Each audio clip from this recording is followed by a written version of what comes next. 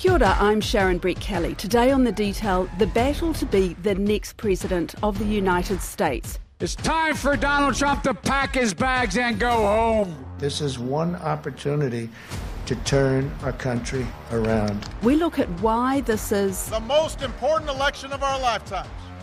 This election requires every single one of us to do our part. And what we do will matter for decades to come. In a year like no other. The angry clashes. Will you shut up, man? Listen, Mr. President, I'm the moderator of this debate. The protests. The many controversies over voting and the pandemic. We wouldn't have 9 million confirmed cases of COVID in this nation. Over 230,000 deaths. You turn on CNN, that's all they cover. COVID, pandemic, COVID. This one is going to be in the history books for so many reasons. That's Auckland-based American Tim Fadgen. More from him soon. But first, Danielle McLaughlin is a New Zealander in New York. She's an author and a legal and political commentator. This election is a referendum on the president's handling of COVID-19. I think that's the clearest way to put it. And there are lots of indicators, in the swing states particularly, that this is bad news for Donald Trump. Can we just go back a little bit to some basics about US elections? Can you explain to me, if you can quite succinctly, what is the Electoral College vote? Okay, so each state has a number of Electoral College votes that are attributed to them. And so US elections are not a straight one person, one vote democracy. So you have the popular vote, which is literally the number of votes that are counted. But what matters for electing the president is that the number of electoral college votes, which varies from state to state, basically based on population, you have to win 270 of those electoral college votes in order to win the presidency. And we know that from last time that it is actually more important than the popular vote, which Hillary Clinton won. The popular vote doesn't matter at all. It creates a basis for the losing side, if they won the popular vote, to feel a bit put out and to feel like the process is counter-majoritarian. And it sort of is, honestly. It was put in place decades and decades ago to make sure that rural America wasn't sort of underrepresented and wasn't sort of living at the mercy of the much more populated cities and more populated states. So let's look at the swing states, because they're sort of the key to which way this election is going to go. Yeah, absolutely. And things have changed since the last election. Yeah, no, they have. So the blue wall, the so-called blue wall, which is a collection of 18 states plus the District of Columbia, represents about 242 electoral college votes. Remember, you need 270 to win. And a part of that wall, which is mostly states on the East Coast and the West Coast, and then the sort of in the Midwest and upper Midwest of the country, include Pennsylvania, Michigan, and Wisconsin. Hillary Clinton lost those three states last time around, which was really fundamental to her loss. Donald Trump didn't win them by much, less than a percentage point. So it was a tiny, tiny win, but because the popular vote doesn't matter, he got all of those electoral college votes. But now those three states are looking fairly good for Biden, but we're looking at North Carolina, we're looking at Arizona, as certainly as swing states now. And then Florida is sort of what they call a bellwether, not really a swing state, but it could be. Obama won Florida, and then Trump won Florida. And if winning Florida is almost a bellwether for whether you're gonna win or not. Why is that? Can you explain, Danielle, what's going on in Florida that makes it the bellwether? Its demographics are changing. So Florida was always the state that people went to retire, and certainly a lot of Midwesterners went down there because the winters are so brutal in places like Wisconsin and even places like Minnesota, Michigan. So it was called sort of the Sun Belt state, where older Americans would go to retire. Old Americans tend to vote Republican. But what's happening is the state is getting younger And the state is diversifying. So you're seeing a larger number of Latino voters. And so what is happening is the youth vote and the Latino vote tend to skew Democrat. And so those forces are counteracting the kind of traditional older Republican voters. So the state itself is not a monolith, but generally speaking, demographic forces are powering the shift towards Democrats. So that'll be fascinating to watch. And because it's on the eastern side, does that vote come in quite early in the day? Yeah, so Florida has actually one of the handful of states where early voting has actually started to be counted already. So all of the different states have different rules because the election is run by the states themselves, and they all have different rules about whether you can count votes, mail-in votes before election day, if you can, how far in advance you can vote, you can count them. So lots of different rules. Florida is one of the states where you can actually, they're allowed by law to start counting the sort of absentee, so mail-in votes early. And so Florida is crucial in this election. If Donald Trump loses Florida, it's almost impossible for him to win because his path to 270 electoral college votes is much narrower than Joe Biden. We'll have a decent sense about Florida much earlier than we will have about some of the other swing states like Pennsylvania and Michigan, Wisconsin. And the campaigns themselves, because, as you know, Danielle, the stuff, a lot of the news that we get here in New Zealand is very focused on the personalities rather than the actual policies. But what's your feeling? I mean, what do people care about, or does it really depend on where they are? So if you look a couple of months back, there are entities like Pew and others, Pew Research, did polling on what are the sort of most important issue areas for American voters. You were looking at the top four being, healthcare, access to good quality healthcare, the economy, and COVID-19, and I think immigration was the fourth. But what we're seeing increasingly, especially now that the state is on this upward trend, the third peak of COVID, now washing over the U.S. And because COVID is now hitting areas that were previously untouched. Nearly every region in the state has seen an increase in COVID-related hospitalizations. COVID and how people view the president's response to COVID is second only to party affiliation, Republican or Democrat. Over the next 5 or 6 months, I think up through February or March of next year, we are heading into the worst part of this pandemic for this country. And it has eclipsed so many of the other issues, whether that's, immigration or what's happening on the border. It's really because it's now an issue that is affecting Americans in their families and their communities. It's no longer something that someone in Wisconsin can look at someone in New York City and say, well, I don't care about COVID because, my grandma's fine. For the first time in 27 years, there will be no family Thanksgiving. It's raging through the Midwest and the upper Midwest. And that is not good news for President Trump because his approval, nationally at least, on the COVID response is in the low 40s. And if that's a proxy for the up or down vote for him, it's almost impossible to win with that low approval. Was there a turning point on that? I mean, when he got sick and then there was the mess over him going into hospital and then getting out of hospital and taking the tour around. And would that have been a turning point, or were people, even his supporters, starting to rethink things about him before that? That's a good question, and I don't know if those questions have been asked in polling. I mean, there's not many people who are sort of lukewarm on him. You either find him to be the worst president in U.S. history, and it's hard to get away from that, or you think that he's the best president in U.S. history. There's a lot of very deeply held beliefs about him. And so I think COVID is just another one of those facets of him. So if you see that he gets it, and you are a supporter, you believe his spin that now he's stronger and he's probably immune, and because he's had this first-hand experience. Looks like I'm immune for, I don't know, maybe a long time or maybe a short time. It could be a lifetime. Nobody really knows, but I'm immune. So the president is in very good shape. And if you're not a supporter of the president and you see that he is not listening to scientists, not only in the realm of public policy and health policy generally across America, but in his own behaviours and protocols, you just think he's even less equipped than he did before to lead the country out of this crisis.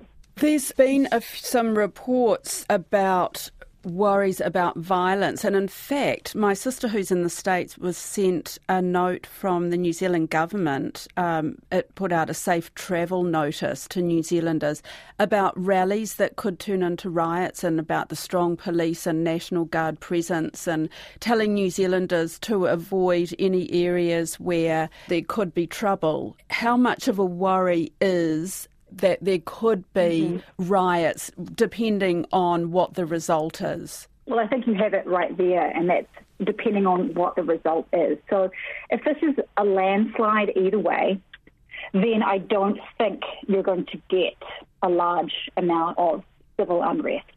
The chances of it being a landslide for the president are pretty slim. The chances of it being a landslide for Joe Biden are better. I think where there's going to be problems is if there are certain states where things are too close to call, and so there are, we have a lot of uncertainty on the day or the day after or the day after that. And if there is a lot of litigation or attempted voter suppression, which is more likely to come from Republicans, they've made huge efforts to suppress votes in the lead up to this election, which I think is kind of telling. Are you a good loser? I'm not a good loser. I don't like to lose. I don't lose too often. I don't like to lose. But are you gracious? You don't know until you see. It depends. I think mail-in voting is going to rig the election. I really do. Are you suggesting that you might not accept the results of the election? I have to see. So I really think it's about the result. And if it's so clear that Joe Biden, if Joe Biden takes Florida, and if he takes at least two of Pennsylvania, Michigan, Wisconsin, and then holds the states that he's expected to win, the Californias, the New Yorks, for example, I wouldn't put anything past the president in terms of what he might say about the result, and there may be issues with conceding or not. But if it's messy on the night and in the days after, and if there's a real aggression from the White House and allies about calling into question what's happening, we could have some problems. Do you know who elects the DA? We do, but you don't want to vote. Can't make it rain if you locked up on some bullshit. That's an ad campaign featuring pole dancing strippers urging black males to get out to vote. But you talking about, they gonna pick who they gonna pick, shawty. Ferguson just elected their first black mayor. You know how that happened? It's gone viral, and some would say it's worked because record numbers have turned out to vote early. Get your booty to the poll.com. But for a lot of people, voting in the US is fraught. I was reflecting on this the day of our actual election here. So I was driving the kids to a birthday party, and from our house on Waiheke to the ferry, there were 2 polling stations open, signs indicating where to go. Tim Fadgen lectures in political science and international relations at Auckland University. Contrast that with what I'm looking at on the television. Huge lines, 8 hours to wait. 7 hours, 45 minutes, and 13 seconds it took for me to vote in Fulton County, Georgia. Which is, on the one hand, very encouraging that so many people, in the face of so many obstacles, are choosing to spend 8 hours of civic engagement to exercise their right to vote. I would walk through glass and hot charcoal and bare feet to make this election. I want my country back. It is depressing to be American and see those two things, because you can see voting here and see how much better it could be if there was a principle that sought to get every vote counted. And I think what you're seeing across the United States is a lot of jurisdictions, a cynical view that has taken the position that these are votes they won't get. So the best policy is to put as many obstacles in the way of them exercising their voice as they can. How does it compare with previous campaigns for you? Well, this one is going to be in the history books for so many reasons. I think just as you mix the COVID situation in, which none of us can really understand, I think the magnitude of that, because of just how things went so much better here than they have there. The other factor, I think, is just the the discourse and the debate around issues such as you can find any in the debate, it's so much lower in terms of the level of substantive discussion than what even by American presidential campaign standards is so much lower. And that's, if we're being honest, it's not all Trump. Biden has recognized, and it's probably politically wise in some ways, not to stake out so many radical positions. I mean, we saw the backlash in the last debate for saying that he was going to want to put in a policy to transition from oil. Would you close down the oil By industry? the way, I would transition from the oil industry, yes. Oh, I will that's transition. a big statement. It is a big statement. Which is in some ways a very common sense, it's not even that radical of a position to take. Why would you do that? Because the oil industry pollutes significantly. I see. Here's the deal. But That's you a can't big do statement. That. Well, if you let me finish the statement, because it has to be replaced by renewable energy over time. But given, if you listen to the whole rest of the debate, that one issue rises out because somebody actually staked a position and said, okay, here's something. And that was the cudgel that Trump decided to use to say. Because basically what he's saying is he is going to destroy the oil industry. And what did he say? Are you listening, Pennsylvania? Are you listening, Texas? Will you remember that, Texas? Will you remember that, Pennsylvania, Oklahoma? Vice President Biden, let me give you 10 seconds to respond, and then I have to get to the final question. Vice President Biden. If you're on a thread in Texas, I think saying that we're going to move away from one of your key industries isn't helpful. But is it the honest point to make? He made that calculation and deemed it was.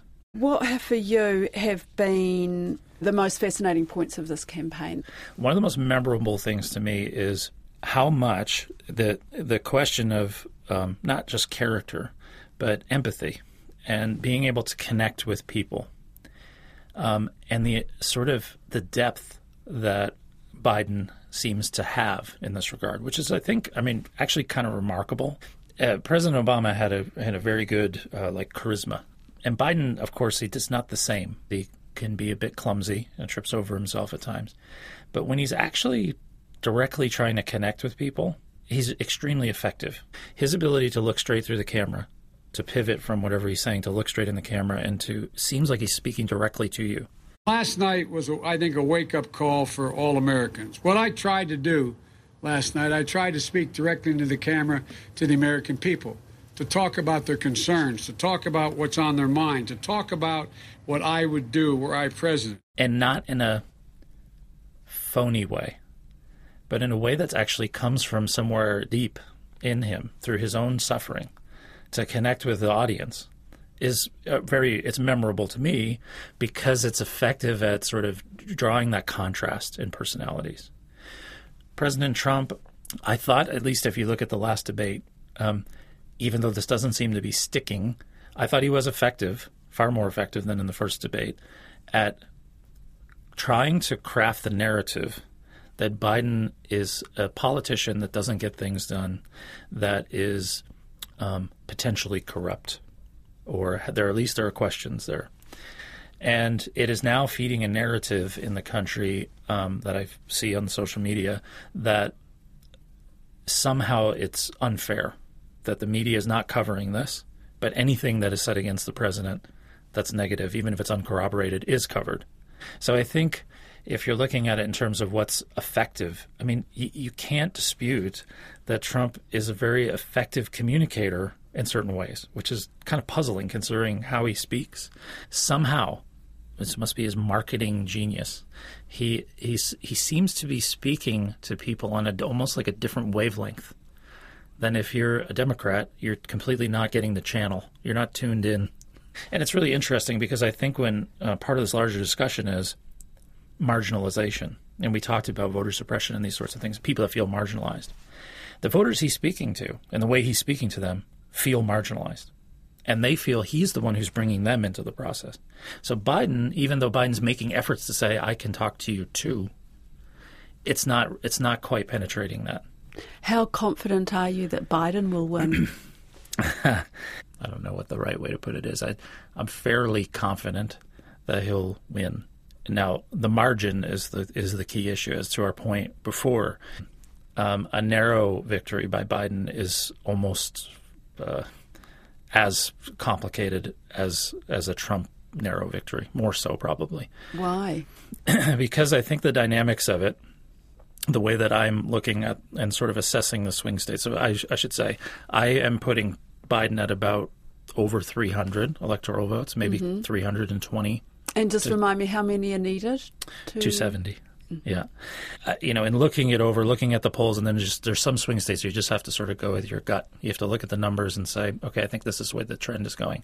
And so right now, if you look across all the experts in the United States, it's all over the show. If you had to put them on a balance, I think most of them are on a Biden victory. So which states will you be watching closely? Pennsylvania, obviously, is one of the key states. Michigan and Wisconsin, of course. But I think probably one of the most interesting will be Georgia. And that's because also some are trying to bring Texas into that most interesting to watch swing states. And it's certainly, maybe by the next election, will be one that will be pure toss-up. Right now, folks are saying it's in play. I would be shocked if it were to go in Biden's column. Mm-hmm. However, Georgia, I think, given some of the voter suppression, again, antics that have gone on in recent years, the fact that there's 2 contested Senate races that are up and the president's race, a lot of attention's been paid to Georgia for long voting lines, too. And the polling has actually got Biden with a slight advantage at this time. And Tim will be watching the US elections from Auckland, while Danielle will be in Washington, D.C. for Al Jazeera. I think being a part of it, I feel very humbled as a Kiwi, a young girl from Gisborne. I really believe that America that functions well is only good for the world. So if I'm honest with you, I'm hopeful that Americans will elect Joe Biden. The pandemic is in our lives much more than this election. But, of course, they are indelibly intertwined. And if we do get a Democratic administration, I think that we will have better leadership and a way to get ourselves out of this morass, because it's just been a disaster here. That's it for today. I'm Sharon Brett-Kelly. The Detail is brought to you by newsroom.co.nz and made possible by RNZ and NZ On Air. You can get us downloaded free to your mobile device every weekday from any podcast platform. And if you're using Apple, leave us a rating so other people can find us too. This episode was engineered by Rangi Powick and produced by Mark Jennings, with Jesse Chang as the associate producer. With thanks to Danielle McLaughlin and Tim Fadgen. Ka kite anō.